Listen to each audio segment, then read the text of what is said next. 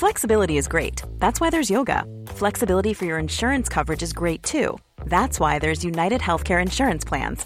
Underwritten by Golden Rule Insurance Company, United Healthcare Insurance Plans offer flexible, budget-friendly coverage for medical, vision, dental, and more. One of these plans may be right for you if you're, say, between jobs, coming off your parents' plan, turning a side hustle into a full hustle, or even missed open enrollment. Want more flexibility? Find out more about United Healthcare Insurance Plans at uh1.com. Ready to pop the question? The jewelers at BlueNile.com have got sparkle down to a science with beautiful lab-grown diamonds worthy of your most brilliant moments. Their lab-grown diamonds are independently graded and guaranteed identical to natural diamonds, and they're ready to ship to your door. Go to BlueNile.com and use promo code LISTEN to get $50 off your purchase of $500 or more. That's code LISTEN at BlueNile.com for $50 off. BlueNile.com, code LISTEN. Hiring for your small business? If you're not looking for professionals on LinkedIn, you're looking in the wrong place. That's like looking for your car keys in a fish tank. LinkedIn helps you hire professionals you can't find anywhere else, even those who aren't actively searching for a new job but might be open to the perfect role. In a given month, over 70% of LinkedIn users don't even visit other leading job sites. So start looking in the right place. With LinkedIn, you can hire professionals like a professional. Post your free job on linkedin.com/people today.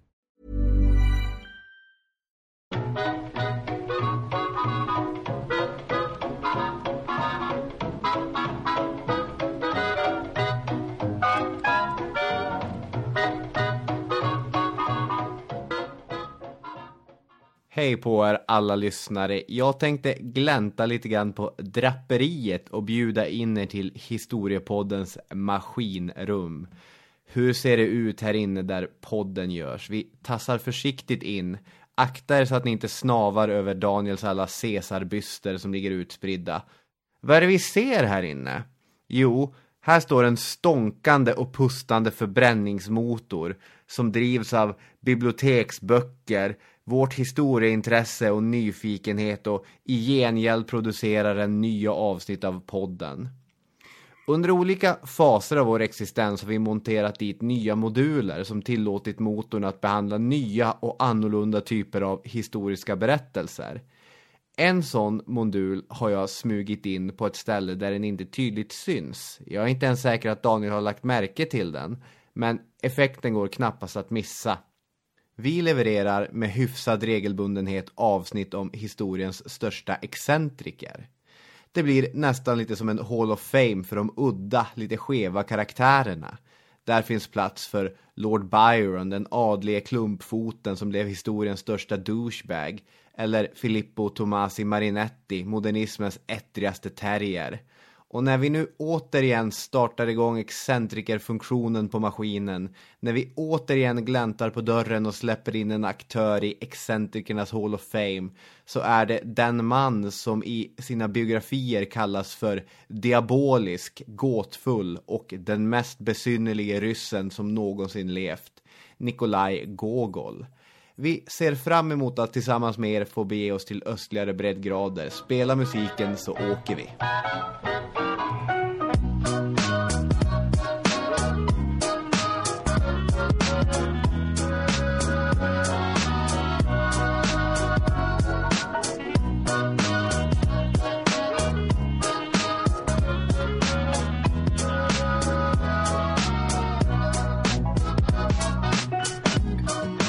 Välkomna till Historiepodden. Och till att börja med så jag har ju då diskuterat ämnet lite grann med svensk kollegor på jobbet. Jonas Nordin har förklarat för mig att man uttalar det Gogol. Eller? Alltså, okej. Är det Gogol vi ska köra med? Ja, jag tycker att det borde man väl göra om det är det som stämmer. Ja. Men då kör vi Gogol istället för Gogol. Det är nog hur som helst det enklaste ryska namnet vi kommer ta oss an i det här avsnittet. Ja, sen har jag berättat för några andra också att det är här som gäller, och de har sagt, jaha, Google, vad kul. Nej. Så det är Vi ska prata om Googles historia. Det är någonting med hur man uttalar det här som det måste bli rätt här, Gogol, då kanske man inte blandar ihop det. Ni lyssnar ju på Historiepodden, den här podcasten som jag, Robin Olofsson, och du, Daniel Hermansson, gör tillsammans med Radio Play. Ja.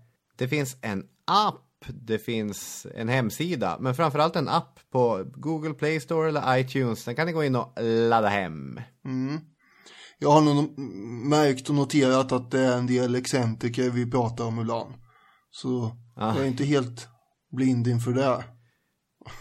Nej, och jag tycker ofta det är ganska härliga avsnitt. Jag tycker att de är roliga. Att deras värld är intressant att sätta sig i. Och kul att förmedla och få prata om också.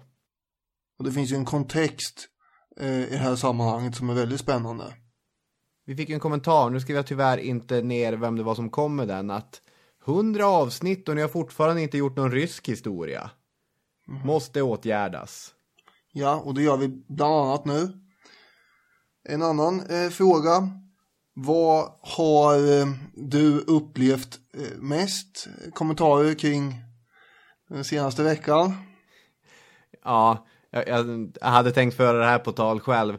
Ja, det blev ju ingen succé för mig förra veckan när jag satte mig ner här för att citera vad jag trodde var Olle Ljungström. Men det visade sig att balladen om all kärlekslön såklart är Cornelis Vreeswijk. Och att Olle Ljungström har spelat in en fantastisk cover på den, helt enkelt. Det borde du verkligen haft koll på, tycker jag. Ja, men jag är ändå tacksam för det kunde ha blivit värre. Nej, men jag tänker innan vi slog igång mikrofonerna när jag pratade om Olle Ljungström och sa att det är en av Sveriges bästa textförfattare genom alla tider. Och du, ja, och så börjar du bolla upp några andra. Men vänta här nu, ska du hänga ut mig ännu mer? Du tycker inte att, jag har blivit uthängd tillräckligt på grund av en annan sak. Det här med vem är hem. Får jag prata till punkt här?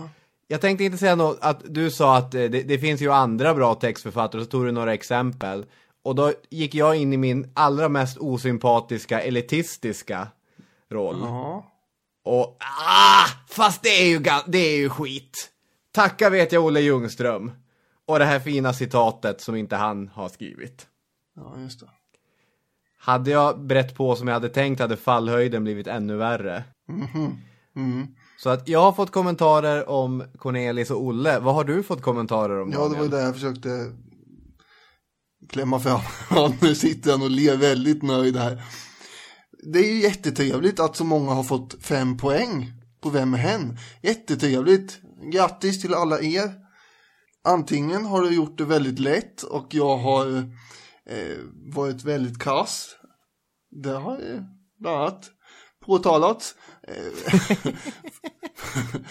Folk har klarat det fast de har haft hjärnskakning och grejer och varit väldigt muntra över det här.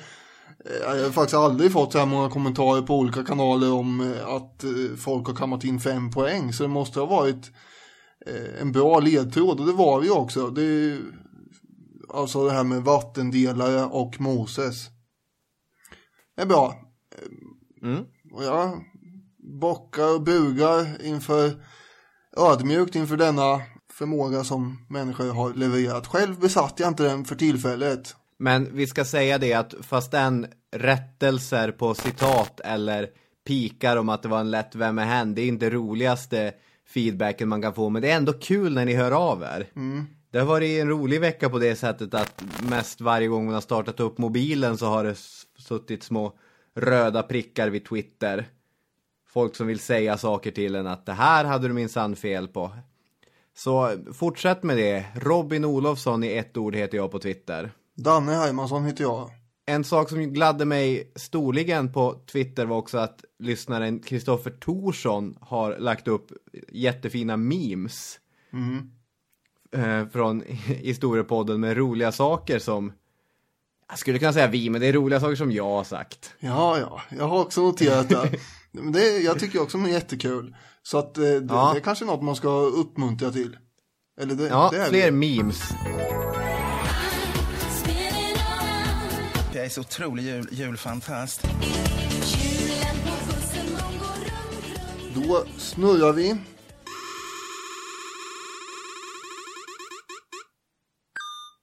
Tidsmaskinen. Spännande. Då ska vi alltså placera en historisk karaktär i en tid som den förhoppningsvis inte hör hemma i. Och bara försöka fundera kring hur skulle det här funka egentligen. Just det. Ska vi dra fram personen först och tiden sen? Låt oss.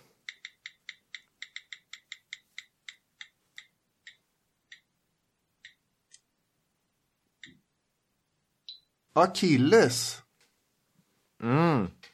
Den mytiske hjälten. Ja, apropå mytiska personer och tidpunkter så borde han ha varit samtida med Moses då enligt det vi pratade om förra veckan. Och den här gången ska han hamna i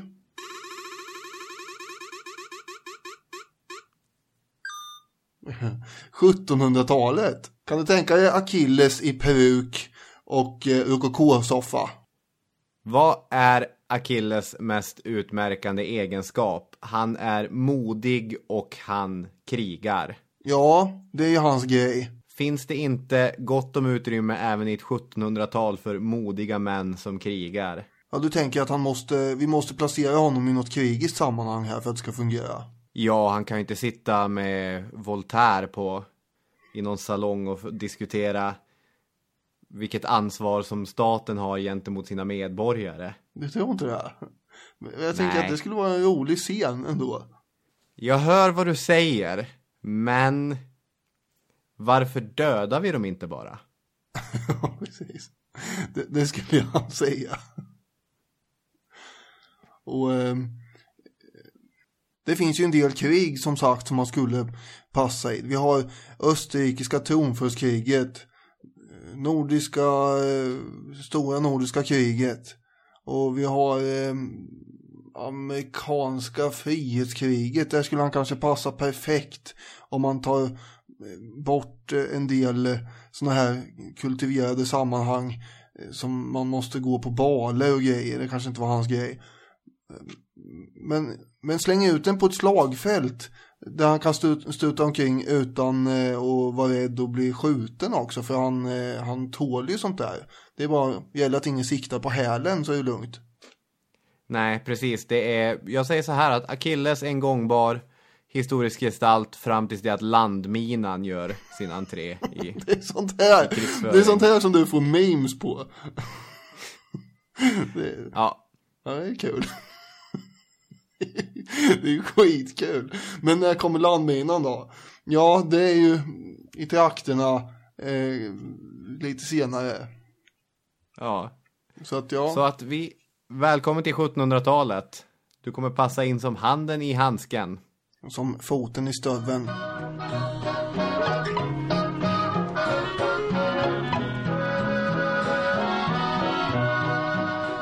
Nikolaj Gogol är en av Rysslands största författare genom historien, och det är hans liv men också det Ryssland som han existerar inom som vi ska prata om idag. Och det finns en besynnerlig vana bland hans levnadstecknare, nämligen att börja med dödsscenen. Både svenska litteraturvetaren Hans Levander som den rysk-amerikanska författaren Vladimir Nabokov, de börjar där. Det första de gör i sina böcker är att döda Gogol. Och vilka vi att gå emot en sån stor tradition. Och dessutom så är jag oerhört fascinerad av hans sista timmar i livet. Så jag tänkte riva av dem i början medan lyssnarna är på hugget. Vad gör det? Den här mannen dog 43 år gammal den 4 mars 1852. Då var han Rysslands största levande författare efter det att Alexander Pushkin hade dött drygt 15 år tidigare. Och varför jag och så många andra är så fascinerade av Gogols dödsscen är dels för att den manifesterar alla nojor som han hade burit med sig hela sitt liv, och för att den är så absurd och grotesk och motbjudande på alla sätt och vis. Hela sitt liv hade han varit rädd för helvetet, för djävulen, för demoner. Det här tillskrivs oftast hans mamma, och vi kan återkomma till henne senare. Men den här speciella religiositeten hade tillsammans med en fruktansvärd skrivkramp skickat den stora författaren till a bad place. Han bodde hos en kompis som, han heter Tolstoj i efternamn. Det är inte Lev Tolstoj utan han lever ju mycket senare. Men han bor helt enkelt hos en kompis. Han håller på att svälta ihjäl sig. Han lever på en tallrik havresoppa om dagen och så dricker han rödvin utspätt med vatten. Nu kommer jag att tänka på dels det här avsnittet där du pratar om, eller du, jag med delvis, men om IRA och de här fångarna som Just det. svalt ihjäl sig. Och sen kommer jag att tänka på studenterna i Sverige under 1900-talet som enligt dig fick studiebidrag i form av, vad kallar du det, grötbidrag. Ja, vilket minne du har. Du plockar... Äsch. Det här är ju inte superaktuella avsnitt. Men ja, absolut. Jag tänker, hur mycket näring finns det i havresoppa och vin och vatten? Vin, sa du? Ja, nej, jag vill inte öppna den dörren. Det... Nej, men han håller ju på att bli helt utmagrad. Och kompisarna, de försöker tvinga i honom. De byter ut det här vinvattnet mot buljong, men han vägrar dricka. Ibland förklaras den här matvägran med sjukdom. Han kanske hade tyfus, vilket kan påverka aptiten. Men de religiösa grubblerierna, de tycks ha gett honom den här idén att svälta sig. Det är rätt grej för att komma Gud riktigt nära. Så han blir svagare och svagare. Till sist kan han inte sköta sin personliga hygien. Han orkar inte göra någonting. Han orkar inte ens hålla sitt huvud upprätt. Och då är det dags för den ödesdigra sista dagen. Den patetiska dödsscenen. Kring honom står flera av Rysslands skickligaste doktorer. Vilket inte var värt speciellt mycket alls för Ryssland. Hade inga skickliga doktorer. Det är Nabokov som säger det. Han säger att det är ett skrattretande exempel på hur patetiskt efter Ryssland fortfarande var när det gällde läkekonsten. Mm. Vad gör de? Jo, de är ju tränade i humoral patologi. De här olika kroppsvätskorna som ska vara i balans. Och de tänker, här är det är helt åt fanders. Så de beordrar kraftig laxering samt åderlåtning. Så ja. Det är precis vad den här mannen som håller på att svälta ihjäl behöver. Riktigt kraftig laxering. Så en livegen tjänare till en av doktorerna sätter kniven i Gogols nacke och handleder. Dessutom hämtas 6 stycken blodiglar som placeras på hans näsa. Nu ska vi nog kunna väcka liv i den här karln. Ja, Gogols vackra, stora, spetsiga näsa, sitt livs stolthet. Till saken hör att en av hans många nojor var att han var livrädd för slämmiga, obehagliga saker. Och då passar väl ett gäng blodiglar alldeles ypperligt. Ja, så att när han får dem där, då vaknar han till och så skriker han, nej, inga iglar! Hemskt. Behandlingen följs upp med ett plåster bestående av senap och spansk fluga. En torkad skalbagge som innehöll ett ämne som ökade blodgenomströmningen och var tokgiftigt. Sen sätter man is kring hans huvud och han får dricka en blandning av vatten och lagerbär. Samtidigt står läkarna kring honom och skriker, var är det ni har ont? Var har ni ont? Svara! Svara! Det här följs upp med att hans huvud sveps in i het bröddeg. Sen placeras han i ett jättehett badkar och de häller kallt vatten på honom. Ja, förlåt. Men det här är ju... Det är absurt som du säger. Och där förlorar Gogol medvetandet och somnar slutligen in. I dödsattesten skrivs förkylning som dödsorsak.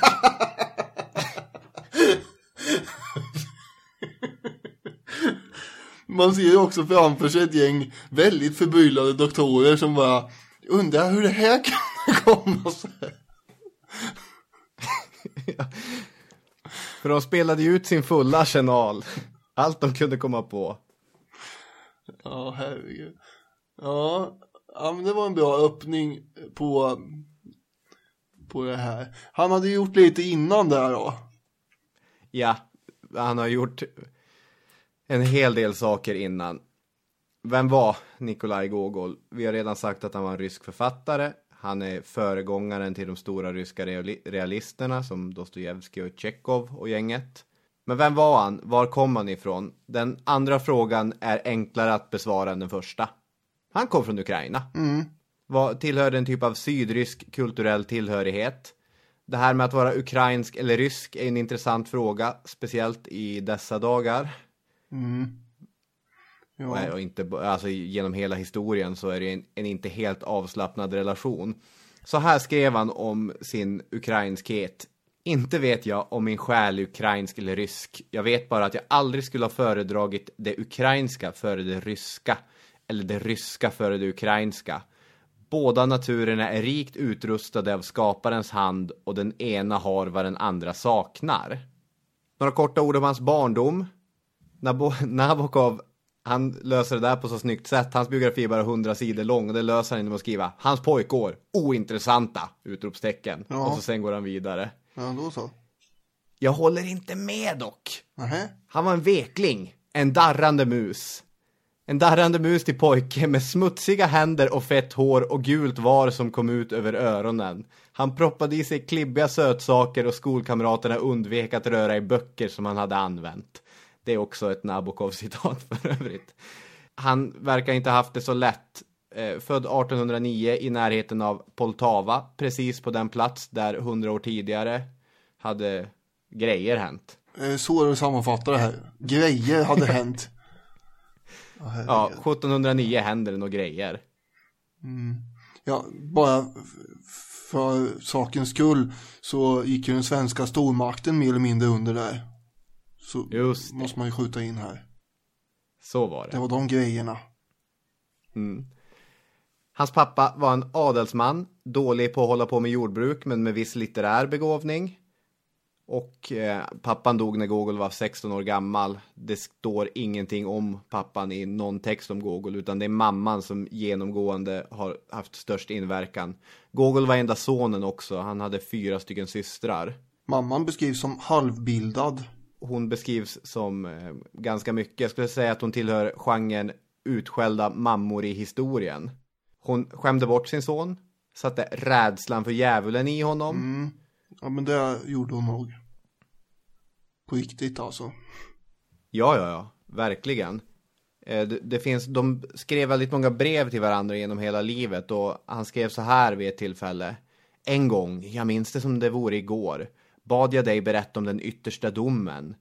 Och så klart och rörande berättade du för mig om det goda som väntade människorna som belöning för ett rent liv. Och uttrycksfullt och fasansfullt beskrev du syndarnas eviga pina.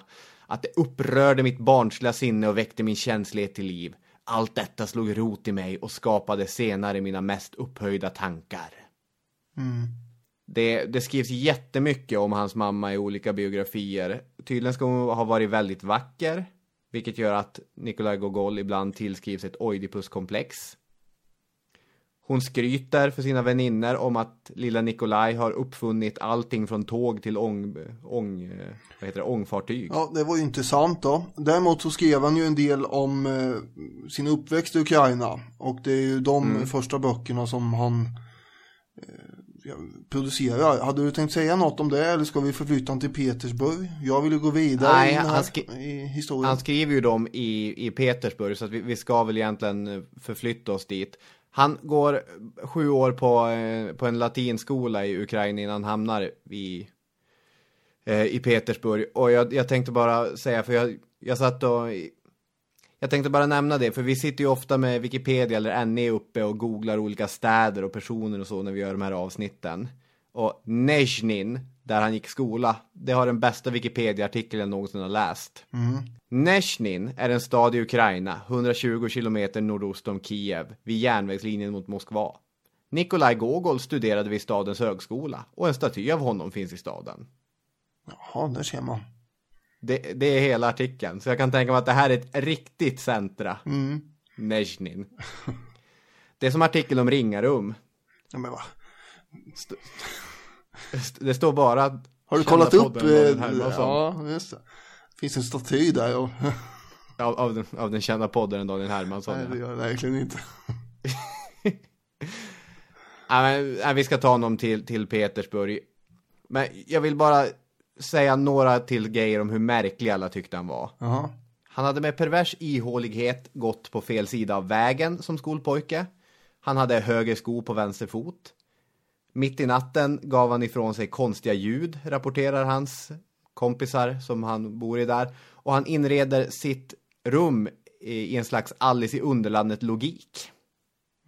Hur ser den ut då? Ja, men Alice i Underlandet, du kan ju tänka dig The Mad Hatter har det till exempel. Att det kanske är stolar upp och ner och bord fram och tillbaka. Och det är bara hejsan svejsan. Hur rörigt som helst. Jag har en ganska stark tendens i det här avsnittet att jag vill utmåla Nikolaj Gogol som en väldigt märklig människa. Jo tack, vi märker. Petersburg. —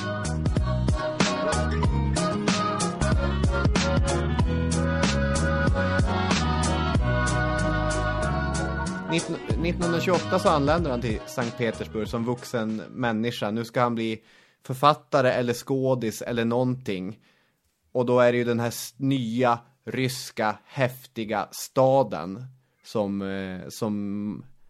man vill befinna sig i. För det är ju här karriärsmöjligheter för en man som Nikolaj finns. Allt i Petersburg verkar ju handla om, alltså han möter ju en viss kyla här, inte bara rent klimatmässigt, utan han tycker att allting handlar om titlar och rang och hierarkier snarare än vem människan är.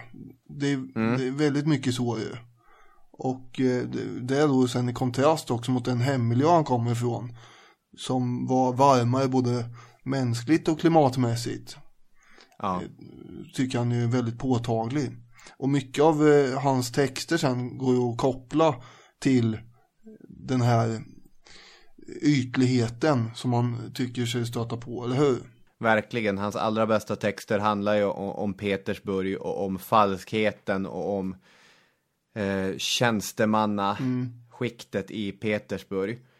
Den här staden, den är ju inte alls gammal när Gogol kommer dit på 1820-talet. Den har ju anlagts i början av 1700-talet av tsaren Peter den första, Peter den store. Just det. Och hade fått överta huvudstadsansvar från Moskva.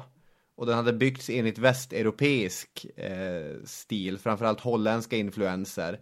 Men det finns grejer som gör den otvivelaktigt rysk. Till exempel byggs den vid ett kärr i Finska viken. Av livegna bönder. Jag tänker ju att för att förstå Gogol och Ryssland och de andra författarna som sen kommer komma under 1800-talet, de kanske vi pratar om i ett annat avsnitt, men eftersom det här är den första som vi tar oss an, så behöver vi begripa vad Ryssland är här på den här tiden. Och för att förstå det behöver vi också backa då 100 år ungefär till just Peter den store som du nämner här. Och därför tänker jag att nu tar jag över en stund här. Ja, okay. Backa bandet. Nu backar vi så här, och så hamnar vi i början av 1700-talet när Peter den store ska försöka lyfta Ryssland ur medeltiden och bli en modern stat. Minsann har han tänkt. Och en stormakt, och en del av det är ju att man besegrar Sverige efter ett långt och mycket hårt och brutalt krig egentligen, där Sverige tappar sin stormaktsställning och Ryssland vinner sin. Sen inför han då en himla massa reformer, och för att närma sig väst så försöker man kopiera eller efterlikna västländerna på olika sätt. Och det är till exempel att man inom förvaltningen övertar språkmässigt väldigt mycket det tyska språket, men även influerad av det svenska. Och förvaltningen byggs upp efter till exempel Axel Oxenstiernas modell med de här olika kollegierna, eller departement kanske man kan säga. Där för han in. Och de här förändringarna drar vi nu i korthet då, tänkte jag. Men de kommer ju påverka hela den ryska överklassens vanor, klädsel och helt enkelt deras sociala liv blir påverkat av det här. De europeiseras, kan man säga. Haken med det här kommer ju bli då att det uppstår en stor klyfta mellan samhällets elit eller adel och den övriga befolkningen. Inte bara ekonomisk, alltså en sån finns ju alltid egentligen mellan adel och de andra, men här är också en kulturell som blir ännu större än i de andra länderna. Just det. Och även om förändringarna innebär en något mer polerad yta för Ryssland, så betyder det inte att Ryssland blir helt västligt så att säga, utan i realiteten så är det fortfarande ganska barbariskt. Peter ägnar sig ju åt total autokratisk självhärskarstil. Här finns det minsann ingen annan som får ha något att säga till om i leken. Till exempel i hur man ska döma vid de olika domstolarna. Då har ju Peter suttit och påtat ihop instruktioner till domstolarna där de mycket hotfullt blir påminda om att de ska döma på ett visst sätt i olika sammanhang. Tjuvar till exempel, hur skär man av näsan på ända in till benet. Om man tar dem på bar gärning behövs ingen domstol överhuvudtaget. Man kan slå ihjäl dem med knutpiskan tills de dör, eller möjligen hänga dem. Det hårdaste straffen som delas ut är om vederbörande på något sätt har hotat statens intressen. Och då kunde man minsann döma även gravida kvinnor till döden. Och om de hade mördat sin man som hade någon slags status i staten, ja, då kunde man begrava henne levande. Falskmyntare häller man flytande metall i tuten på. Det är såna här gamla, det var inte han som hade kommit på själv, men det är sådana straff som lever kvar. Just det, någonting man gör av hävd. Det låter opraktiskt tycker jag. Att hälla ner... Att varje gång du tar en falskmyntare så ska du ha fram med kitteln och så ska du smälta ner lite metall och så. Ja, men det är väl någon symbolik i det här på något sätt, är tanken. Och oftast så, man var ju skyldig i sådana här sammanhang. Det fanns ju ingen jury som skulle sitta och fundera över om det var så att man inte var skyldig. Och några försvarsadvokater existerar ju inte överhuvudtaget. Nej. I de sammanhangen. Tsaren var allenarådande härskare helt enkelt, och så kommer det ju vara i princip ända fram till 1917 när hela härligheten rasar ihop.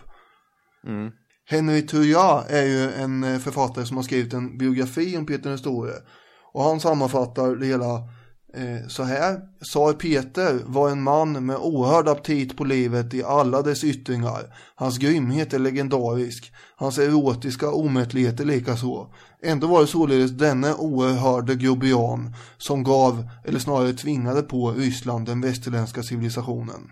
Och frågan är då, varför är det här relevant överhuvudtaget för vår tid med Gogol? Ja, det kommer jag undra. Ja. Det är det jag kommer komma in på här nu, tänkte jag. Jag tänker bara, när han kallar honom en grobian.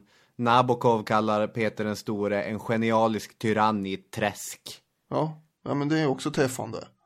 Ja, det finns saker att säga om honom. För ganska länge sedan, ungefär, kan det vara mellan 8 och 10 år sedan, så läste jag en tjock bok av Jeffrey Hosking som helt enkelt heter Ryssland. Och det gav mig insikter om Ryssland som jag inte hade innan, förstås. Men de sitter kvar i mig. Det är ju ganska knepigt att reda ut vad Ryssland är egentligen, även idag egentligen. Och de har ju alltid haft problem med det där. För Ryssland består av en himla massa olika etniciteter, nationaliteter och kulturer, religioner och sådär. Och där försöker han då rodda i det här och reda ut landets historia. Men även under 1800-talet var man ju väldigt fundersam med det här.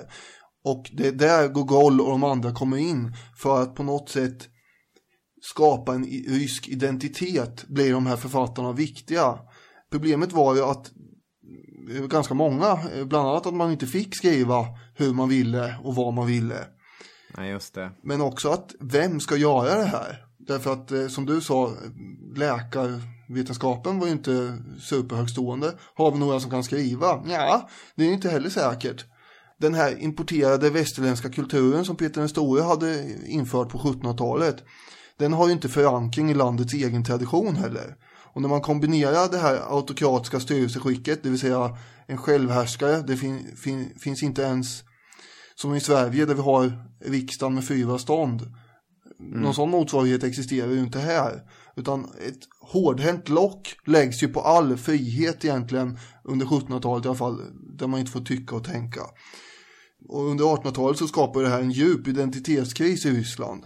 Och det är den krisen som Gogol och de andra kommer att försöka bli ett svar på. Och sätta fingret på, vad är Ryssland egentligen? För det hade varken staten eller kyrkan egentligen lyckats binda ihop på något effektivt sätt. Nej, Ryssland är ju ortodoxt, men på sitt eget sätt egentligen. Inte rakt igenom grekisk ortodox, utan det finns en gammal ortodox tro här, gammal rysk ortodox tro som är väldigt kopplad till till skrock och sånt där också. Istället så blir det den här kulturen som, man kan väl säga att Gogol är första steget i den, och så sen kommer hans arv förvaltas av Dostojevskij, av Tjechov och så liknande. Bara en jämförelse som jag kommer på, jag håller på att bli oerhört klyschig att jag alltid ska jämföra saker med Norrland, men Västerbotten, det finns ingen berättartradition i Västerbotten, och så över en generation så kommer 3 stycken superförfattare, Sara Lidman, Torgny Lindgren och P.O. Enquist. Och så sen så framförallt Torgny Lindgren börjar vigla om att ja, men i Västerbotten har vi alltid berättat sagor för varandra. Det har vi alltid gjort, vilket jag är ganska övertygad om inte stämmer, utan där har man suttit i tystnad och hoppas att det inte ska fortsätta vara mörkt. Men att jag gillar ordet, att du använder ordet vigla här naturligtvis. Ja, att de här berättelserna och det här stoffet som de sammanställer blir en viktig del i att forma en västerbottnisk kultur. Och de här Gogol och gänget formar verkligen en rysk kultur. Ja, och i Sverige så har vi ju, som jag nämnde för dig på sms häromdagen. Alltså, vi har ju då Tegnér, Geijer, och du slängde in von Dalin i det här också. Och ännu längre tillbaka har vi Olaus Magnus som försöker skriva den svenska historien. Det finns en tradition, eller i alla fall vid den här tiden också, så kommer det fram författare som försöker gestalta och skildra den svenska historien. Och en väldigt, vad ska man säga, romantiserat och så finns det där. Och det har man inte riktigt uppbådat än i Ryssland på den här tiden. Nej. Thomas Carlyle skriver år 1840: Tsaren över hela Ryssland är stark. Han har så många bajonetter, kosacker och kanoner. Det är en stor bedrift av honom att hålla samman sådana vidder politiskt. Men än har han inte lärt sig att tala. Hittills har han varit ett stumt monster. Hans kosacker och kanoner kommer alla att ha förvandlats till intighet när Dantes röst fortfarande kan höras. Den nation som äger en Dante binds samman på ett sätt som inte är möjligt för ett stumt Ryssland. Och hur ska det gå för Ryssland om det är stumt? Det går ju inte. Nej. Då kommer ingen förklara för folket vad det är som är att vara rysk. Eller hur? Just det. Därför behövs det en intelligentsia. Och själva ordet intelligentsia kommer egentligen från Ryssland från den här tiden. Det är ett ganska knepigt ord egentligen. Vad innebär det här? Ja, det är ju, för det första så krävs det ju en utbildad, någon form av elit. Men det är inte bara det att man ska ha en utbildning och vara bildad, utan man ska också vara, det finns ju en ideologisk aspekt här, vara samhällskritisk. Och det börjar ju poppa upp här i början av 1800-talet. En medlem av den ryska intelligensian är alltid anhängare av narod, folket. Det är 1. Nummer 2 är att man är kritisk mot den sittande regimen, allmänt bekymrad över samhällets utveckling och i synnerhet bekymrad över den här klyftan som vidgas ständigt mellan narod och eliten. Och eliten tillhör de ju själva då, det vet de ju om. Men de vill ju överbrygga den här klyftan. Den tredje grejen är nämligen att det är intelligensians uppgift att bygga broar över den här klyftan. Jeffrey Hosking, han skriver då så här: att laga Rysslands trasiga etniska och medborgerliga väv, att återförena eliten och folket och därmed skapa ett nytt samhälle som var mer humant och mer äkta ryskt. Det var det som var intelligensians uppgift. Och en av medlemmarna skrev så här: Michaklovsky heter han, 1881. Vi bär på en smärtsam känsla av ansvar för folket. En märksam känsla av obetalbar skuld för att de arbetar likt oxar och svettas blod. Tack vare detta arbete har vi fått möjlighet att komma till dessa logiska slutsatser. Vi kan med rent samvete säga: vi är intelligensian. Genom en blind historisk process har vi skurits av från narod. Vi är främlingar för dem. Likt alla så kallade civiliserade människor, men vi är inte fientligt inställda mot dem. Ty våra hjärtan och sinnen är hos dem. Man ser på något pittoreskt sätt på det här stackars folket som varken kan läsa eller skriva eller bara lever i allsköns efterbliven fattigdom, och många av dem i livegenskap också. Och nu vill man då få dem att begripa vad är ryskheten egentligen och varför är ni speciella i förhållande till andra länder och så. Och då ska vi komma ihåg att under den här perioden har vi då den tsar som sitter, Nikolaj den förste. Och det var ju ingen ledare som la fingrarna emellan direkt. Han var ju precis lika mycket stenhård tsar vad gäller straff och sådär i princip i alla fall som Peter den store 100 år tidigare. Det så kallade dekabristupproret i december 1825. Dekabrist kommer ifrån ordet december. Det var ett gäng upprorsmakare som hade försökt göra ett uppror helt enkelt, en revolt. Där man ville avskaffa livegenskapen och man ville införa yttrandefrihet och tryckfrihet och en massa sådana här mysiga medborgerliga rättigheter. Det slutade med att de 3000 som befann sig på det här torget, senatstorget, kommer att möta inte kulspruteeld för det fanns inte, men väl kartärseld.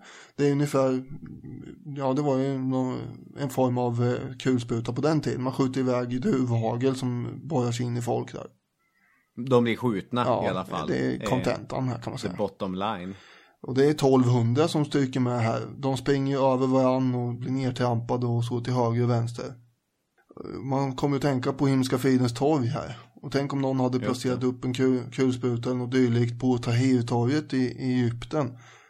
En rysk tsar på 1800-talet kunde komma på tanken att göra det här. Det kanske man inte gör idag med alla mediamöjligheter som finns på samma sätt. Nej, du har inte riktigt samma möjlighet till det. Alltså i Sankt Petersburg när Gogol kommer dit så bor det ungefär 500 000 människor där. Och då är det beräknat att ungefär hälften av de här är livegna bönder. Och när senare livegenskapen kommer att börja avskaffas och istället industrialismen börjar ticka igång så smått, så blir ju de förvandlas ju till ett proletariat som är nog så mottaglig för revolutionära strömningar och när man gör uppror 100 år senare då kommer det bli andra följder. Ja, verkligen. Men här satt ännu tsarmakten på så mycket makt att man kunde göra så här. Och det kräver ju förstås lite grann gnistan i upprorsviljan framöver. Alltså tsaren och hans regering behövde ju ha universitet ändå. Därför att där skulle ju utbildas folk som skulle jobba inom staten. Ja. Och där måste man dessvärre mycket beklagligt tillåta viss fritt tänkande och tyckande. Därför att man vill inte ha en massa korkskallar som ska jobba inom staten sen. Nej. Så där måste man minsann få tycka lite. Problemet var att alla kommer ju inte börja jobba inom staten. Utan en del kommer också börja jobba på de tidningar som man också tillåter under stark censur dock. Och alltså det var ju privat ägda tryckpressar och tidningar fanns ju. Man hade ju försökt efterlikna väst så mycket man kunde med teatrar, baler och även då med tidningar. Det verkar de ha borta i väst. Det verkar vara en skön grej att ha det här med tidningar, tänkte man. Problemet var att de började skriva en massa dumheter. Så därför fanns det ju censorer som gick in och censurerade ganska hårdhänt. Men de hade ju svårt att censurera den här skönlitteraturen, därför att då behövde man ju analysera den och se, här kan det vara någon dubbeltydighet eller någonting där de egentligen är kritiska mot vår regering.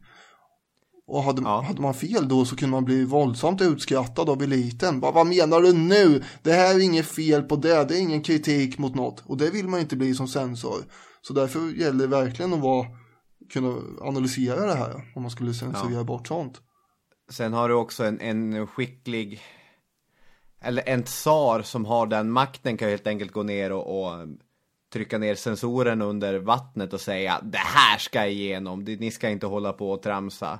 Nikolaj Gogol, hans kändaste pjäs som heter Revisorn, den är en fruktansvärd, den är en väldigt hård kritik mot korruptionen i Ryssland.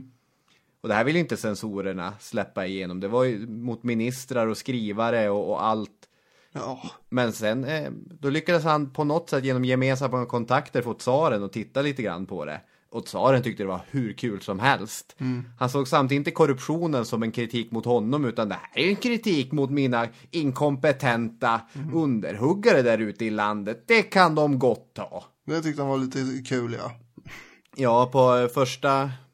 Han gick och såg den där och enligt källor så ska han ha skrattat så att han blev blå i ansiktet. Nikolaj den första var ju hårdast mot slutet av sin regim också. Så det fanns ju stunder av välvilja också, även från honom. Men han hade ju sin tredje avdelning, som den kallas, hans säkerhetspolis, som var som spårhundar mot alla de här i intelligensian som inte ingick i staten och statens ämbetsmän.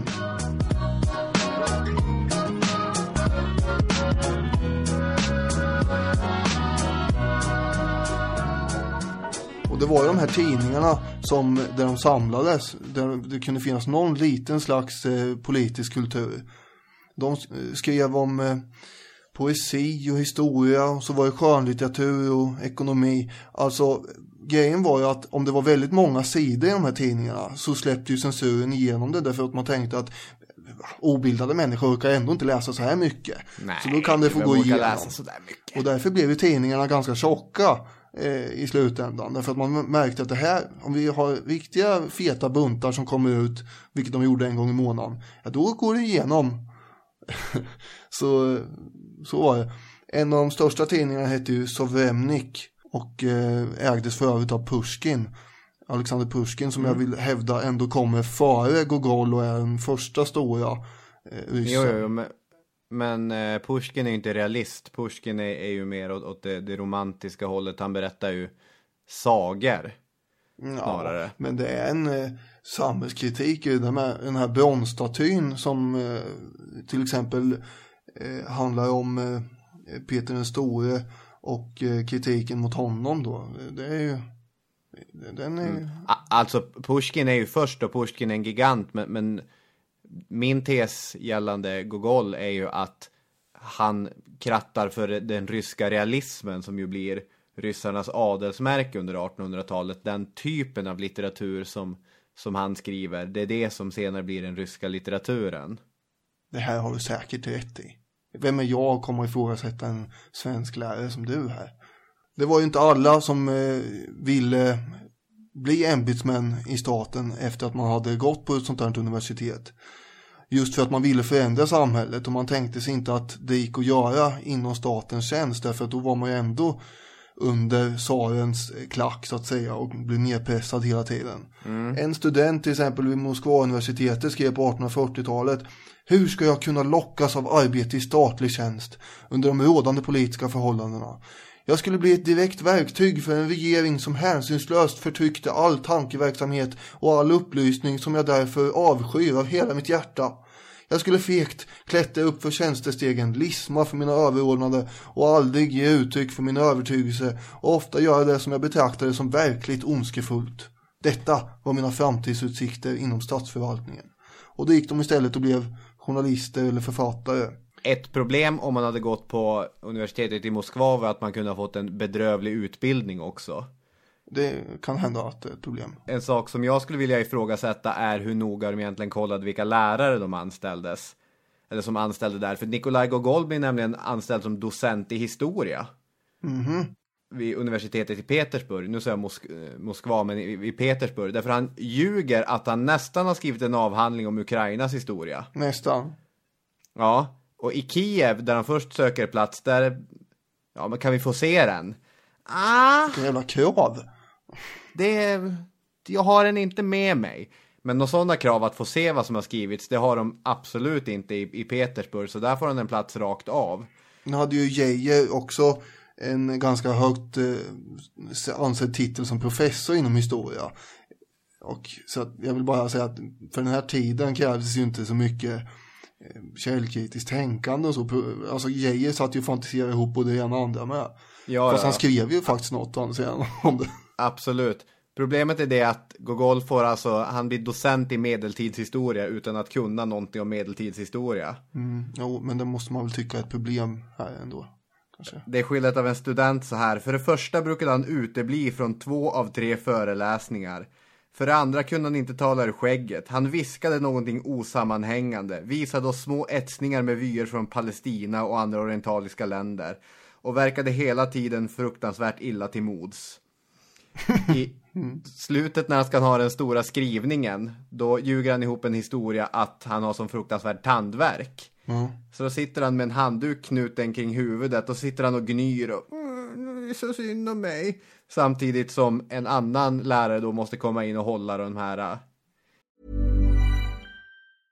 This Mother's Day, celebrate the extraordinary women in your life with a heartfelt gift from Blue Nile. Whether it's for your mom, a mother figure, or yourself as a mom, find that perfect piece to express your love and appreciation.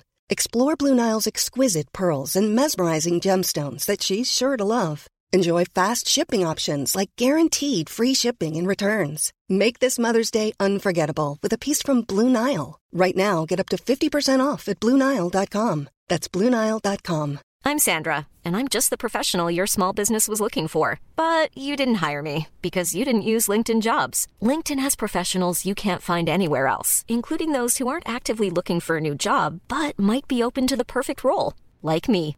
In a given month, over 70% of LinkedIn users don't visit other leading job sites. So if you're not looking on LinkedIn, you'll miss out on great candidates like Sandra. Start hiring professionals like a professional. Post your free job on linkedin.com/people today. Millions of people have lost weight with personalized plans from Noom. Like Evan, who can't stand salads and still lost 50 pounds. Salads generally for most people are the easy button, right? For me, that wasn't an option. I never really was a salad guy. That's just not who I am. But Noom worked for me. Get your personalized plan today at Noom.com. Real Noom user compensated to provide their story.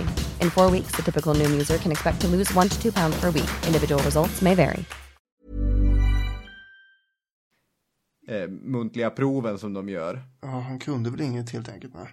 För övrigt så kan man ju påpeka att den här censuren gjorde också att skolböcker när det gällde historia var ju alltid omskrivna så att det var inga romerska kejsare som dog till exempel, eller blev mördade. Dog kanske gjorde, men de var ju aldrig mördade. Och det var en massa sådana där grejer som någon republik, det hade ju aldrig funnits någonstans. Nej, det har aldrig hänt. Så att det gick att skarva, kan man ju tillägga. Han hade väl kunnat hitta på någon historia istället för att bara sitta och ont i tänderna. Ja, men det var hans go-to-move. När han tyckte det var lite jobbigt, då kickade hypokondrin in och så blev han oerhört sjuk. Ja, men så kan det gå. Ja, i Petersburg där då, så han, som du var inne på tidigare, han tyckte att det var kallt och otrevligt, så han får ju en idé att han ska bege sig iväg till kontinenten och åker till Tyskland. Problemet med pengar som han mer eller mindre har stulit av sin mamma, han har fått pengar för att betala räntor på deras ägor, men istället tar han bara de där 1500 rubel och sticker. Problemet då, det här känner vi alla igen, när vi har tagit våra föräldrars pengar och stuckit till Lübeck, hur ska vi då förklara det för dem? Han spinner en berättelse om att anledningen att jag var tvungen att åka från Petersburg är därför att jag blev så kär i en kvinna. Så här skriver han till sin mamma. Jag såg henne. Nej, jag kan icke röja hennes namn. Hon är för ädel. Inte bara jag, inte någon kan vinna henne. Jag hade önskat kalla henne ängel, men ordet passar icke. Nog är hon en gudinna, men en gudinna vars skrud röjer något av mänskliga lidelser. Hennes drag strålar så av skönhet att de genast bränner sig in i hjärtat på den som ser henne. Hennes ögon borrar sig in i själen. Ingen mänsklig varelse kan stå emot hennes brinnande, allt genomträngande utstrålning. Det är ljug. Det är bluff och båg. Ja, är du säker på det här? Ja, det är jag ganska säker på, för det finns ingenting genom hela hans liv som visar att han ska ha haft något intresse av umgänge. Eller att han ska ha varit jagat någon kvinna. Så, utan han behöver bara en berättelse att få åka därifrån. Problemet när han är väl framme i Tyskland är att han har glömt bort den första lögnen han drog för sin mamma. Ja, men det är ju svårt att hålla reda på alla lögner och bolla med liksom när man väl har börjat, antar jag. Ja, precis. Så då skriver han ett andra brev. Varför drömmer jag kvar i Lübeck? Jag har fått en fruktansvärd hudsjukdom som bara tyska läkare kan behandla. Vilket får hans mamma att dra slutsatsen. Nu förstår jag. Lägger ihop 1 + 1. den här affären med den ouppnåeliga kvinnan och en hudsjukdom, det är syfilis. Vad är det? Nej, just det var båg allting, ja. Jag sitter ju så naiv så jag tror, även fast du säger att det är lögn så säger Jaha, nej, han ljuger. Ja, men varför det egentligen? Ja, varför ljuger människor? Dels har han lite drag av en mytoman. Och han är väldigt rastlös, han vill hela tiden flytta på sig, han vill göra nya saker. Dessutom, anledningen att han hade stuckit från Petersburg var egentligen att han hade skrivit en novell, Hans Küchelgarten, som hade blivit totalt utskrattad och sågade just de här tidningarna som du pratade om. Vad är det här för tönt som kommer och försöker härma den tyska stilen? Han hade fått köpa upp de han hade tryckt upp själv så att ingen skulle få läsa dem, och så hade han stuckit iväg till Tyskland. Oj då. Med svansen mellan benen. Får jag fråga vilken tid är vi nu här exakt? Ja, men det där är alltså tidigt 1830-tal. För sen så kommer han ju breaka några år efter. Får jag dra en grej som hände förmodligen innan där då? Ja. Som öppnar upp för den här stora debatten. Men det är bra att han kommer här nu och är beredd i startskotten inför det som man behöver. Komma skall. Ja, och det som man behöver. 1836 så är det en herre som heter Pyotr Tjadajev som skriver en text i tidskriften Teleskop, en av de här tjocka tidningarna. Och det här får debatten i Ryssland och debatten om Rysslands identitet och liksom bara braka igång totalt på alla cylindrar här. Och intelligensian har senare då, delar av den har beskrivit det här som ett kanonskott, en mörk natt. Och vad det än var så blev vi alla tvungna att vakna upp och reagera. Tjadajev hade skrivit så här: i våra hus är vi som intränglingar, i våra familjer är vi som främlingar. I våra städer är vi som nomader. Vi är ensamma om att inte ha givit världen något. Att inte ha lärt oss något av världen. Och inte ha bidragit med en enda idé till världens samlade förråd av idéer. Vi har inte bidragit på något sätt till det mänskliga intellektets utveckling. Och allt som nått oss av denna utveckling har vi förstört. Och då tar det hus i helvete. För en del tycker ju att han har fel. Och en del tycker att ja, han har kanske en poäng här. Och så är det så man börjar debattera kring det här. Han var väldigt modig som skriver det här. Och att det kom ut måste ju ha varit en miss av något slag, givetvis. Jag kommer att tänka lite grann på Anna Politkovskaja som blev mördad 2006. Som också var en väldigt modig människa. Hur det gick för Tjadajev var ju att han blev ju omgående idiotförklarad. Och Nikolaj I drev en hård kampanj för att han skulle låsas in och uppsöka läkare, och sen stängde han blixtsnabbt ner den här tidningen Teleskop och alla journalister fick ju liksom göra något annat. Så den försvann ju där. Men anden var ju ute ur flaskan här och ingen människa med någon form av självrespekt som skulle kalla sig tänkare kunde ju undgå den här frågan som Tjadajev hade kastat upp. Vad har Ryssland egentligen bidragit med till världskulturen? Vi har bara suttit här och tagit emot ifrån väst. Och vad man nu börjar laborera med är ju, det finns en snubbe som heter Vissarion Belinsky som är då en sån här kritiker. Väldigt intresserad av litteratur, skönlitteratur så generellt sett. Han är 1800-talets största ryska kritiker, litteraturkritiker. Man kommer att tänka lite på Horace Engdahl här, en sån karaktär. Kanske inte själv publicerar så mycket böcker som, ja det har ju Horace Engdahl gjort, men jag menar det är inte av den kalibern som han kanske kommer gå till världshistorien av den anledningen. Nej, och liksom Horace Engdahl i jämförelse är ju ett litet kryp. Han är ju ingenting. Okej, det kanske blir en meme av det. Vet.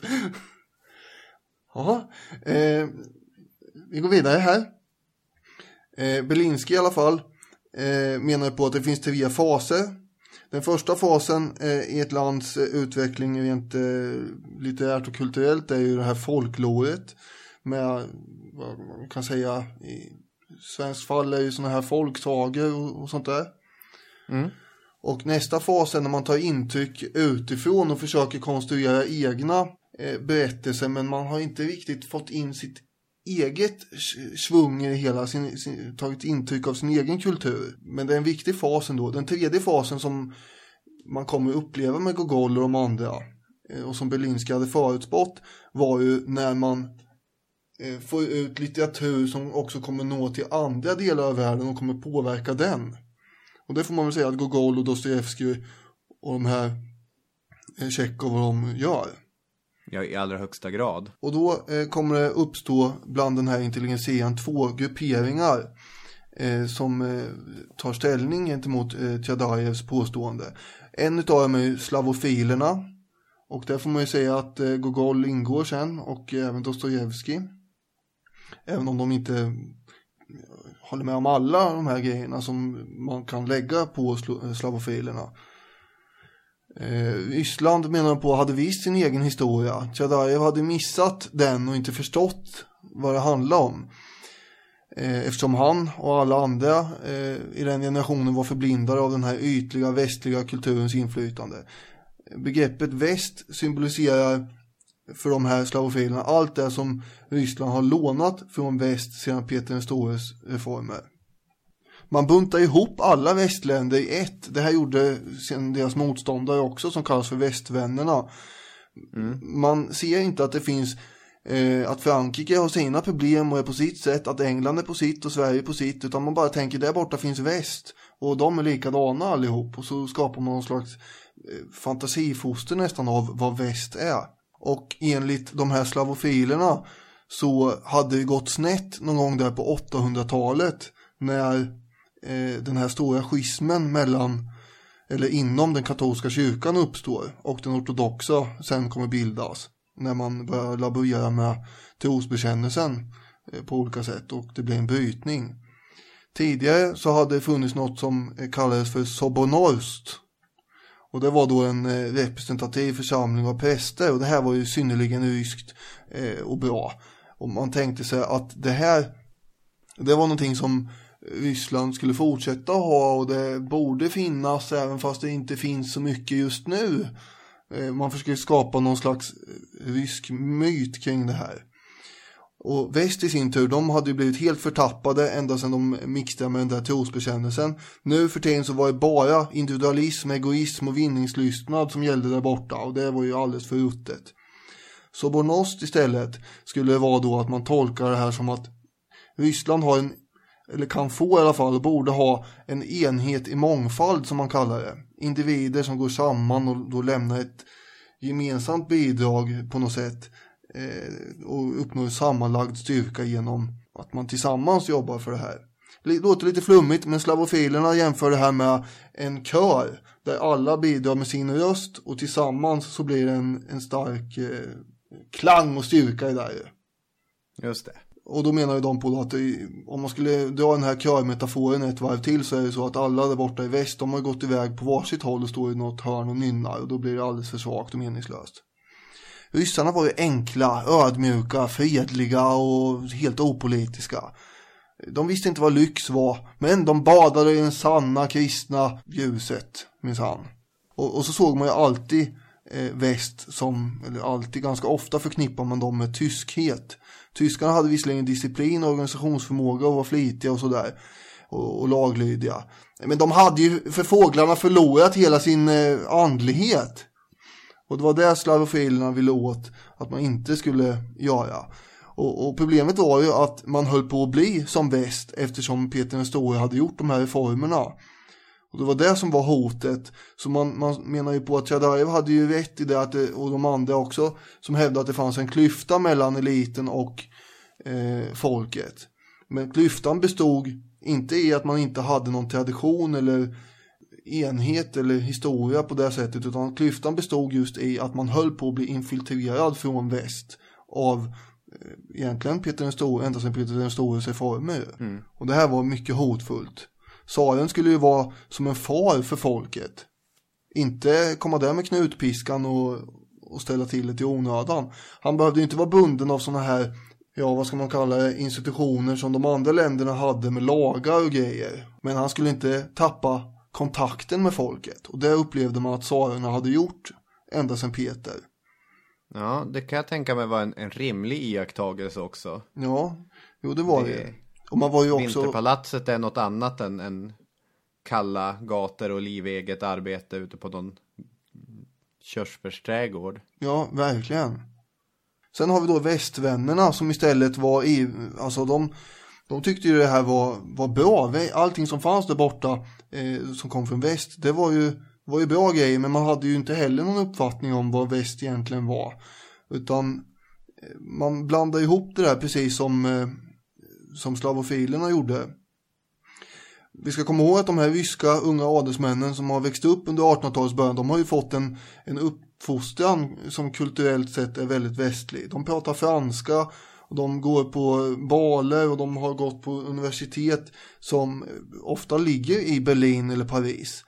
Ja. Och då har de fått utforska ett arv som de själva har upplevt i sin uppfostran. Men det här blir väldigt jobbigt eftersom vad de upplever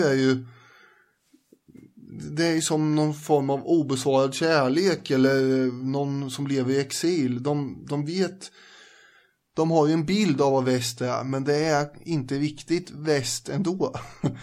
Alltså på universiteten så har de ju fått lära sig alla de här grejerna som Ryssland aldrig har haft. Det vill säga den västeuropeiska historien om stadsstater, republikerna, romersk rätt, kyrkans oberoende, städers privilegier, parlament och domstolarnas rättigheter och sånt där.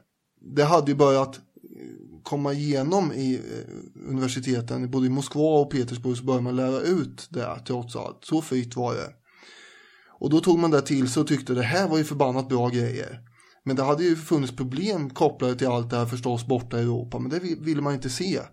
Utan till exempel under en föreläsning om Karl den store, när en professor stod och höll det i Moskva, och så vände han sig under ett melodramatiskt ögonblick mot publiken och så påminner han dem om hur mycket man hade i Europa att tacka för, både när det gäller civilisation och humanism och allt det här som Europa har gått igenom för att ge världen.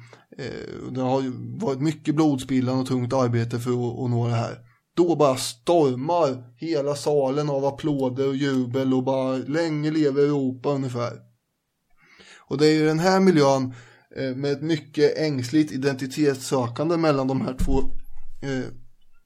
här två grupperna som Gogol och de andra kommer fram för att försöka sätta fingret på vad är Ryssland egentligen. Och det är nu man kommer komma in i den här tredje fasen som Belinsky hade pratat om.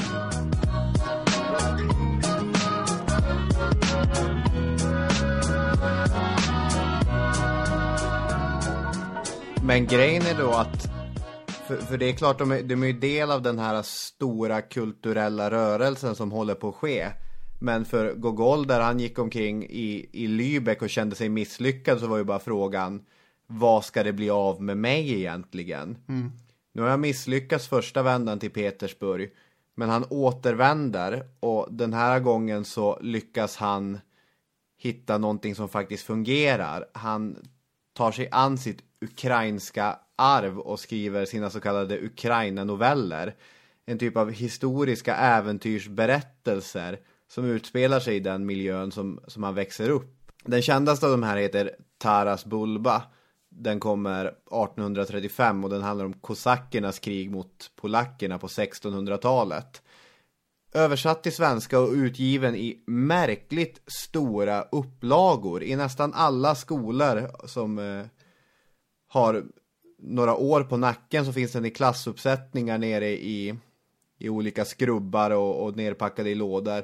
Och jag vet inte vem som har läst den, för Taras Bulba är inte speciellt bra egentligen.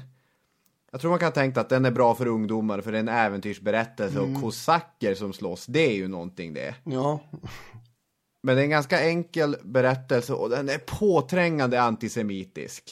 Ja, till exempel här säger han ju: denna eviga tanke på guldet, vilken som en mask slingrar sig kring varje judes själ.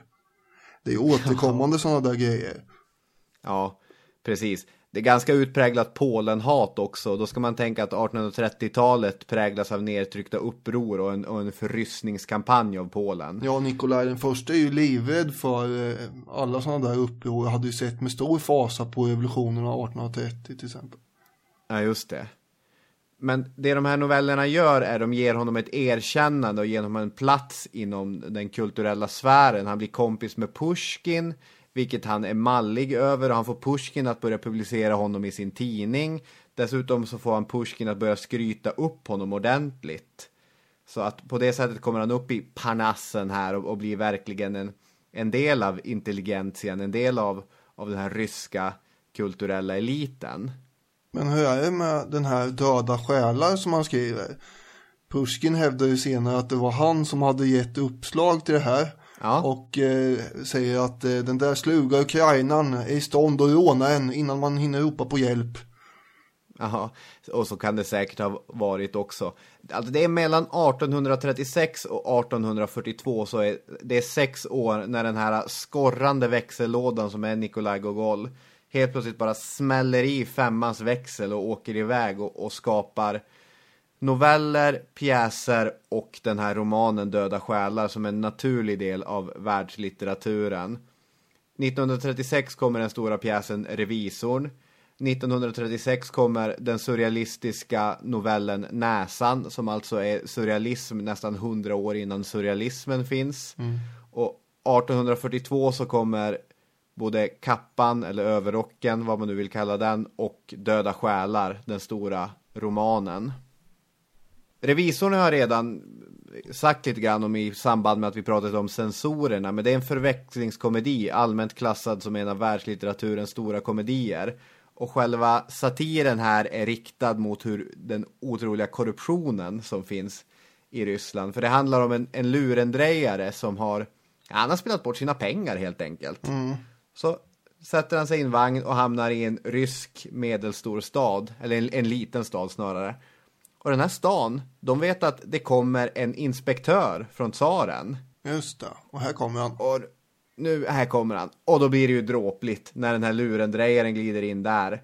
Och alla som har någon typ av makt och pengar i den här lilla staden tänker ju oj, här har vi någon som vi måste muta och smöra för och truga för. Kan man inte tänka sig att han skulle upplysa dem om det här misstaget som har inträtt? Nej, utan han finner sig ju direkt i den här situationen. Jaha. Och bara låter pengarna rulla in. En av dem, jag höll på att säga guvernör, jag kommer inte ihåg vad hans titel är, den här ryska makthavaren, där han börjar limma på både hans fru och hans dotter. Så att han finner sig väldigt bra i det här. Men du vet, den som gapar efter mycket mister ofta hela stycket. Så i slutet av pjäsen, spoilervarning på det då, om någon har tänkt gå och se Revisorn imorgon, så skriver han ett brev till sin kompis där han skryter om hur dum ryssarna är. Men postmästaren öppnar ju det brevet. Aj då. Och så blir det konfrontation. Ungefär som om man råkar skicka ett sms-fel. Ja, precis. Eller bara lämnar mobilen där olåst. Näsan är en av mina favoriter, bara för att den är så jäkla märklig. Alltså, det lilla jag vet om det här är att det är en massa näsor som bor på månen. Ja, bland annat. Alltså det är så jäkla konstigt. Nikolaj Gogol, jag sa ju att han var väldigt stolt över sin näsa. Han hade smala läppar, en lite så här fin kammad frisyr, och så hade han en enorm näsa. Smal och spetsig och lång. Ja, men det handlar om en väldigt fåfäng man som vaknar upp en morgon och hans näsa är borta. Det här måste ju varit någon mardröm för honom själv att det skulle hända, och sen han... Ja, jag antar det. Och då ja, men vad gör man när ens näsa är borta? Man marscherar ju till polisstationen för att polisanmäla det här. Och då möter han sin egen näsa iklädd en guldsmid uniform med en stor hatt med plym på. Och en värja vid sidan. Hans näsa har blivit polis eller militär. Vad skulle du säga till din näsa om det här hände dig? ja, det är ju frågan. Ja, men det börjar en märklig berättelse mellan han och hans näsa. Och ja, som sagt, i slutet så det bor näser på månen, och den är surrealistisk. Och den här, jag menar, litteraturkritiker har ju styrts av olika saker. Ibland har det varit, man ska läsa in biografiska grejer, att Nikolaj Gogol själv var så fascinerad av näser. Andra perioder så har ju psykoanalysen varit stark. Då menar man att näsan, det handlar om Gogols rädsla för kastrering, eller människans rädsla för kastrering. Men som i någon av böckerna jag läste, ibland är en näsa bara en näsa. Ja. Men de 2 mästerverken är ju Kappan och Döda själar. Ska man förklara vad som menas med den här titeln till att börja med? Det får man göra. Det är ju helt orimligt. En själ kan ju inte dö. Det är ju en av grunderna i den rysk-ortodoxa kyrkan. Mm. Men de livegna som vi har nämnt var ju ganska många. Ja. Och de kan dö. Det kan de göra. Och man mäter också hur stort ett gods är, mäts utifrån hur många livegna man har. Ja. Och när man har räknat det, då är det så många livegna man har. Och sen gäller det ända fram till nästa mantalsskrivning. Och då kan ju folk dö under tiden. Men då får man ändå betala skatt på att man har så många livegna. Och då är det ju så att det kan vara bra att bli av med de där döda själarna. För de livegna kallas ju för själar. Att man har så många själar under sitt kommando. Precis. Så på det sättet kan man ju säga att det finns döda själar. Men då fanns det ju enligt Gogols roman en smart herre här som gick runt i lingonfärgad frack. Chichikov! Ja, det heter han ju. Och jag ser framför mig hur den här Chichikov går runt i sin frack som är lingonfärgad. Ja. Ja, och han har kommit på hur man kan tjäna pengar på det här. Man köper upp de här döda själarna som godsägarna inte vill ha längre, för de får ändå betala skatt på dem. Ja. Och sen så skriver man då i fina protokoll: nu har jag så många tusen livegna under mitt kommando. Sen kan man få belåning på det här. Just det. Och det är det som är en fiffig affärsidén. Han är verkligen en slug affärsman. Chichikov är så jäkla intressant, för utöver den där lingonfärgade smokingen, det finns ju flera olika scener då han bara, till exempel kan han stå och titta sig själv i spegeln och bara fastna i vilken vacker rund haka han har. Trots att han är en liten satt man med glest hår och ett väldigt märkligt maner, så är han lite grann som Gogol själv. Märkligt narcissistisk också. Det är ganska mycket komik och löjliga namn och roligheter i den här. Den är jätterolig. Det finns ju en klassisk, alltså, för det som är grejen med Nikolaj Gogol är ju att han är rolig. Alltså som berättare så kan han stoppa berättelsen och säga: här måste författaren göra en kort anmärkning. Jag vet såklart inte hur det ser ut inne på ett postkontor, eftersom jag aldrig skulle sätta min fot inne på ett postkontor i dessa dagar. Och så berättar han varför han aldrig skulle sätta sin fot inne på ett postkontor. Och det blir ofta ganska humoristiska effekter av det.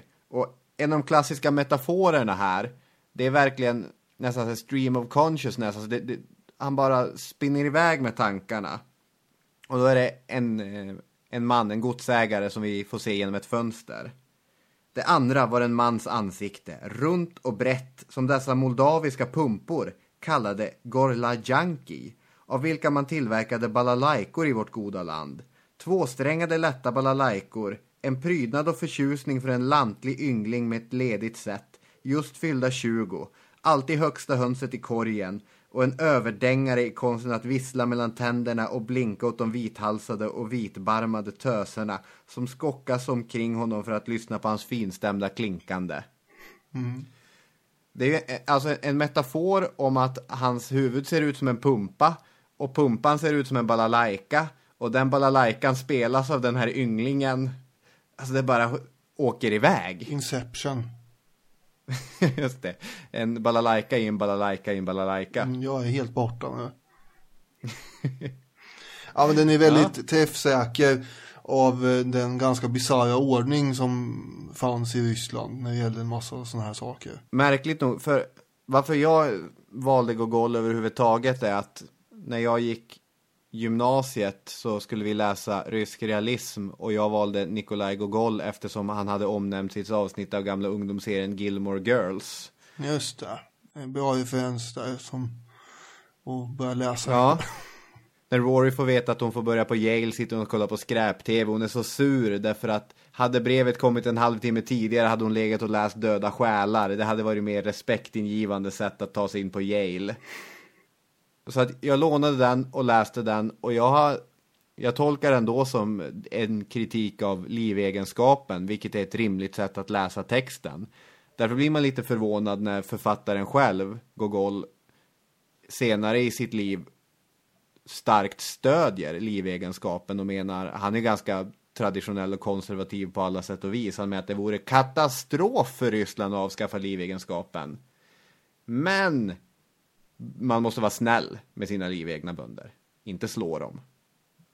Får jag bara, du är säker på att det är så här nu, så att han inte är kritisk mot livegenskapen? Kan du förklara om du vet att han var där då när han skrev den, eller om han blev där sen? För sen vet jag också att han är emot livegenskapen. Nej, för det är en av det sista verket han skriver är en författares bikt. Då skriver han ju lite grann om sina tankar och idéer och så, när han haft skrivkramp i flera år och inte får ur sig något mer skönlitterärt. Döda själar skulle egentligen bli en trilogi, men han får inte ur sig mer än en enda del. Han hade skrivit ett manus på, eller började skriva på den andra delen, men det brände han ju helt plötsligt. Ja, precis. Situationen i Ryssland tillät väl inte riktigt att man klämde ur sig allt för mycket kritik, eller som sagt, som vi har nämnt. Nej, men han var inte nöjd med den heller. Det totalt låste sig för honom det där. Det finns ju fortfarande 4 kapitel kvar från den som ibland trycks i Döda själar. Men han blev ju väldigt kritiserad när en författares bikt släpptes, därför att man blev besviken att han försvarade livegenskapen som man alltså trodde var. Man trodde att han var mot den. Och argast av dem alla, det blev ju Belinsky, den här H.S. Engdahl-typen då, som det inte var enligt den stora litteraturkritiken. Ja, just det. Han kände sig personligt förrådd av Gogol, som var en av hans stora idoler. Ja. Gogol och Pushkin såg han upp väldigt mycket till. Och när Gogol skrev den här sista då, där han försvarar samhällsordningen och mer eller mindre säger att man ska underkasta sig och acceptera systemet, då domderar ju Belinsky att Gogol är en predikare av knutpiskan och en okunnighetens apostel. Ryssland behöver inte predikningar, hon har haft nog av dem. Hon behöver inte heller böner, hon kan dem utan till. Vad hon behöver är en känsla av mänsklig värdighet som vaknar till liv hos folket. Ja. Och så fortsätter han att i så många århundraden så har den legat begravd i lera och dynga. Så han var inte så glad. Nej, det kan man lugnt säga. En märklig grej bara på tal om det här med att relationen till väst och så, att de bästa verken, till exempel Döda själar och Kappan, de skriver han ju när han bor i Rom. Mm. För han är ju en resare och en rastlös själ, och när han hittar Italien så märker han att det är här jag har hört hemma hela mitt liv. Och egentligen beger han sig bara till Ryssland för att bråka med censorerna eller för att bråka med förläggarna till hans böcker. Så att de här stora skildringarna av Petersburg och av i Döda själar är han ju mycket ute på landsbygden då och pratar med de här ägarna till de döda själarna. Det skriver han från sitt hus i Rom. Mm. Ja, han betraktar ju inte så ofta de omgivningar som han skrev om, utan det var en produkt av hans fantasi i regel. Var det inte så? Mm. Och där skiljer han sig ju från de riktiga realisterna som närmar sig mer vetenskapligt det man ska beskriva. Ska vi säga något om Kappan också, eftersom jag ändå har tagit med igenom den i veckan här. Skoman heter huvudkaraktären, alltså Akievich, tänker jag. Akakic. Ja, okej, vi skiter i det. Skoman. Ja. Den här Kappan som den här figuren till slut mycket motvilligt går med på att köpa, eftersom skräddaren hävdar bestämt att det inte går att laga den gamla slitna han har. Ja, det handlar ju om, man får väl säga att han är en stackars fattig skrivare som lever ett riktigt patetiskt liv. Det är hans enda glädje att skriva en riktigt vacker, krånglig bokstav och få det bra. Då ler han lite grann. Ja, men då blir han ju lycklig. Ja. Och sen när han kommer hem så sitter han också och gör avskrivningar. Ja. Och folk håller på och hånar där på ämbetsverket där han sitter och jobbar. Kastar pappersbollar i huvudet på honom och är allmänt elaka. Men det bekommer inte honom så mycket så länge de inte stöter till armen på honom så att hans bokstäver blir fula. Nej. Men sen blir det ju kallt som det blir ibland i Petersburg. Och då behöver man ha varma kläder. Och den där kappan han hade, den har ju blivit väderbiten och dålig. Så då vill han ju laga och lappa ihop den. Ja. Men så blir han ju övertalad som sagt av den här skräddaren att han ska köpa en ny som den här skräddaren ska sy åt den. Och till slut så går han ju med på det motvilligt, men då måste han ju spara i flera månader och leva extremt ännu mer fattigt och knappt äta överhuvudtaget. Ja. Sen får han den här kappan och då förvandlas han ju och blir alldeles utomordentligt nöjd och glad och känner en självrespekt och självförtroende och allmänt glad över detta. Han kan inte sluta tänka på det överhuvudtaget. Och det här är också en sån grej som Gogol hade noterat själv när han kom till Petersburg, att yttre ting verkar påverka och vara mycket viktigare än vilka människorna är egentligen. Ja. Den här ytligheten igen. Ytlighetens fyrverkeri på något sätt. Ja. Men hans medarbetare på ämbetsverket tycker också att det är kanon att Skoman har köpt sig en ny kappa. Ja, jo, de är ju lika ytliga de som han blir här. Ja, de ska anordna fest för honom för att fira hans nya kappa. Och stackarn på väg hem från festen så blir han överfallen av 2 typer som stjäl hans nya kappa. Då tycker man lite synd om honom faktiskt. Ja, det gör man. Tycker väldigt synd om honom. Jag har försökt tänka själv, det är ju när man köper en ny tröja eller något sånt där. Man är ju nöjd över det i början. Och det är inte så att man går runt och tänker på det varje dag, men lite grann förändras man av såna här materiella ting ibland. Ja. Och jag har försökt tänka, vad är det som har påverkat mig mest? Sånt, och då kommer jag ihåg när jag var typ 8 år eller vad jag var och hade fått ett sånt här 8-bitars Nintendo. Jag gick ju runt som på moln i skolan, för jag visste att när jag kommer hem då får jag spela det här Nintendot, och jag såg fram emot det hela tiden, och det var ju löjligt så glad jag var över det där. Jag känner igen det där 100%. Jag kommer ihåg min övertalningskampanj. Jag med hade en sån. Vi behöver ett Nintendo därför att det är som att se på tv, men man själv bestämmer vad som ska hända. Och det närmsta jag kommer för att jämföra med den här Akakievich syn på sin kappa.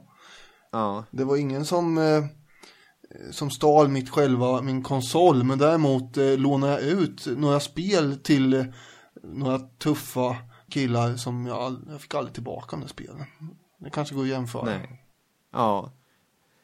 I sin jakt på få rättvisa så fryser han ju ihjäl. Han drar på sig lunginflammation med den här gamla kappan. Får jag bara tillägga att historiepodkalen är väl också en sån här materiell sak som jag kanske kan likna vid den här kappan. Han fryser i alla fall ihjäl. Ja, just det. Ja. Och i en typisk Google-twist så avslutar författaren med att säga: jag vet inte om det stämmer, men jag har hört att sen dess så finns det en vålnad på Petersburgs gator som åker omkring och rycker kapper av folk. Pallar inte riktigt att vara helt seriös genom hela. Nej, han gjorde ju inte det här, för den spårar lite grann där, kan man tycka. Men han har ju ett finurligt språk. Jag har ett litet citat från den här kappan angående det här med att Gogol sätter fingret på hur viktig ställning och rang är hela tiden. Då skriver han så här: Akakievich såg ingen annan utväg än att gå till den inflytelserike personen som skulle hjälpa honom då att övertala polismästaren och anstränga sig för att få tillbaka den här kappan av skurkarna. Just det. Vad denne innehade för ämbete är obekant. Det enda man visste var att den inflytelserike personen helt nyligen blivit en inflytelserik person. Dessförinnan hade han varit en annan person utan något som helst inflytande. För övrigt kunde hans ställning inte räknas som särskilt inflytelserik i jämförelse med andra som var ännu mer inflytelserika. Ja. Det är ändå han driver ju med hela den här hierarki mentaliteten som finns. Ja, verkligen. Alltså jag tycker Gogol är väldigt rolig att läsa på svenska, men sen många av de här ryska kritikerna, Nabokov till exempel, skriver det att Gogol är helt omöjlig att översätta. Han kan egentligen bara upplevas på ryska.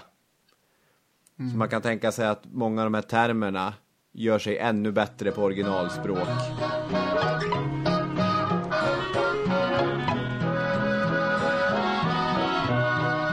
En intressant grej i den här En författares bikt är ju att den innehåller också regler för hans död. En typ av testamente. För han var ju livrädd för skendöd. att han skulle bli levande begravd. Ja. Så att innan man fick begrava honom så skulle hans kropp visa tydliga tecken på förruttnelse. Oj, jaha. Och dessutom var det en stark uppmaning till alla hans läsare att de skulle bränna alla porträtt på honom utom 2 stycken som han var extra nöjd med. Möjligen där han står i profil med sin näsa då, eller vadå? Ja, det kan man tänka sig att det är ett av dem han gillar. Men det är den här fåfängan, även efter döden så kommer den störa honom. Och efter döden då, det har förts vissa bråk mellan Ryssland och Ukraina om vem han egentligen var. Den här författaren född i Ukraina, tydligt påverkad av Ukraina, men som skrev på ryska och vars bästa verk handlar om just Ryssland. Men först begravdes han vid ett kloster, sen revs det här klostret 1931 och han skulle kunna flyttas. Och när man skulle flytta honom, då hittade man honom alltså vänd fel väg i graven.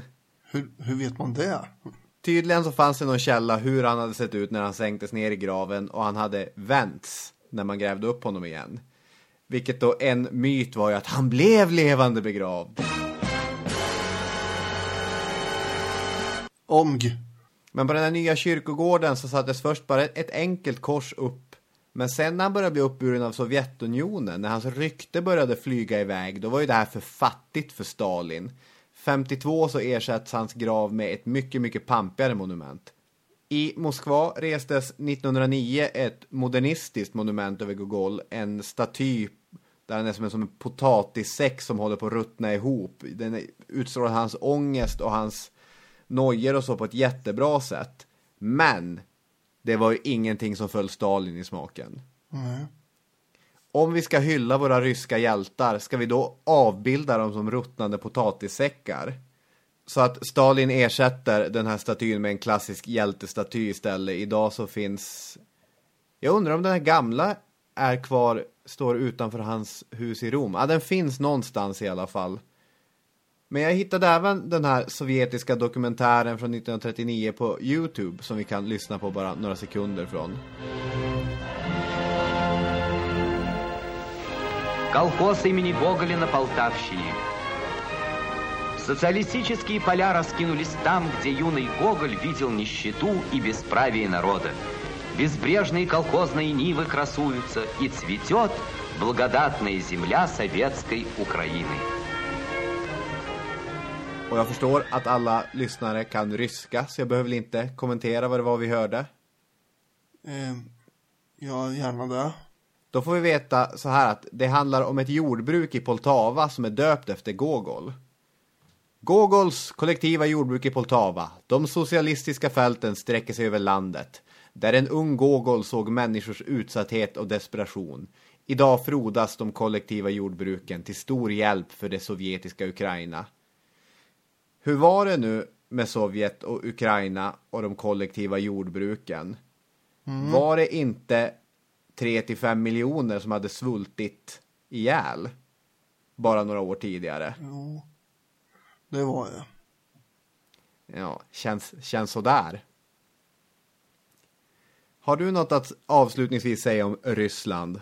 Gogol, Dostojevskij, Tjechov och de här realisterna, de gav ju ryssarna någonting att vara stolta över. Och det blev ju så att de beskrev en rysk identitet ändå.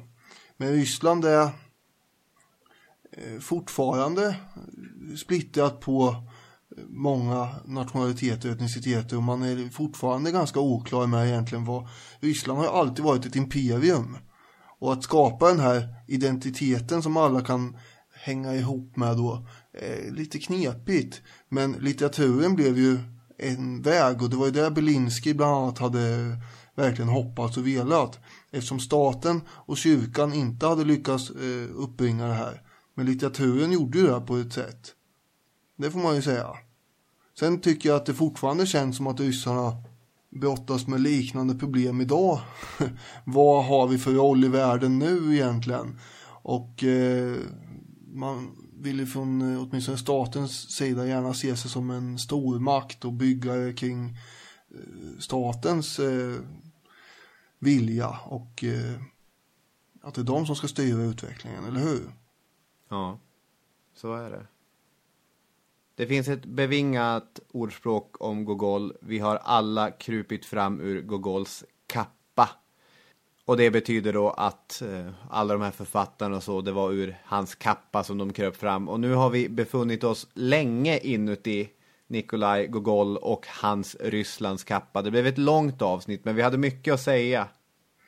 Ja, det var ju som vi misstänkte innan, att det här kan bli långt. Ja, så att se det som en riktigt lång rysk hälsning tänkte jag säga. Det kommer inte gå 100 avsnitt innan vi pratar Ryssland nästa gång igen. Det tror jag inte.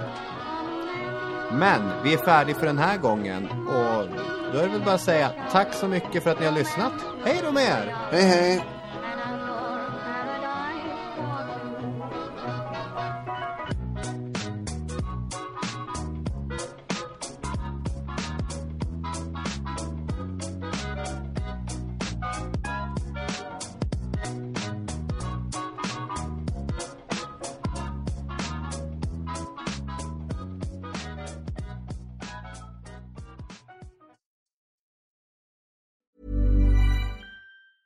A lot can happen in the next 3 years. Like a chatbot may be your new best friend. But what won't change? Needing health insurance. United Healthcare Tri-Term Medical Plans are available for these changing times.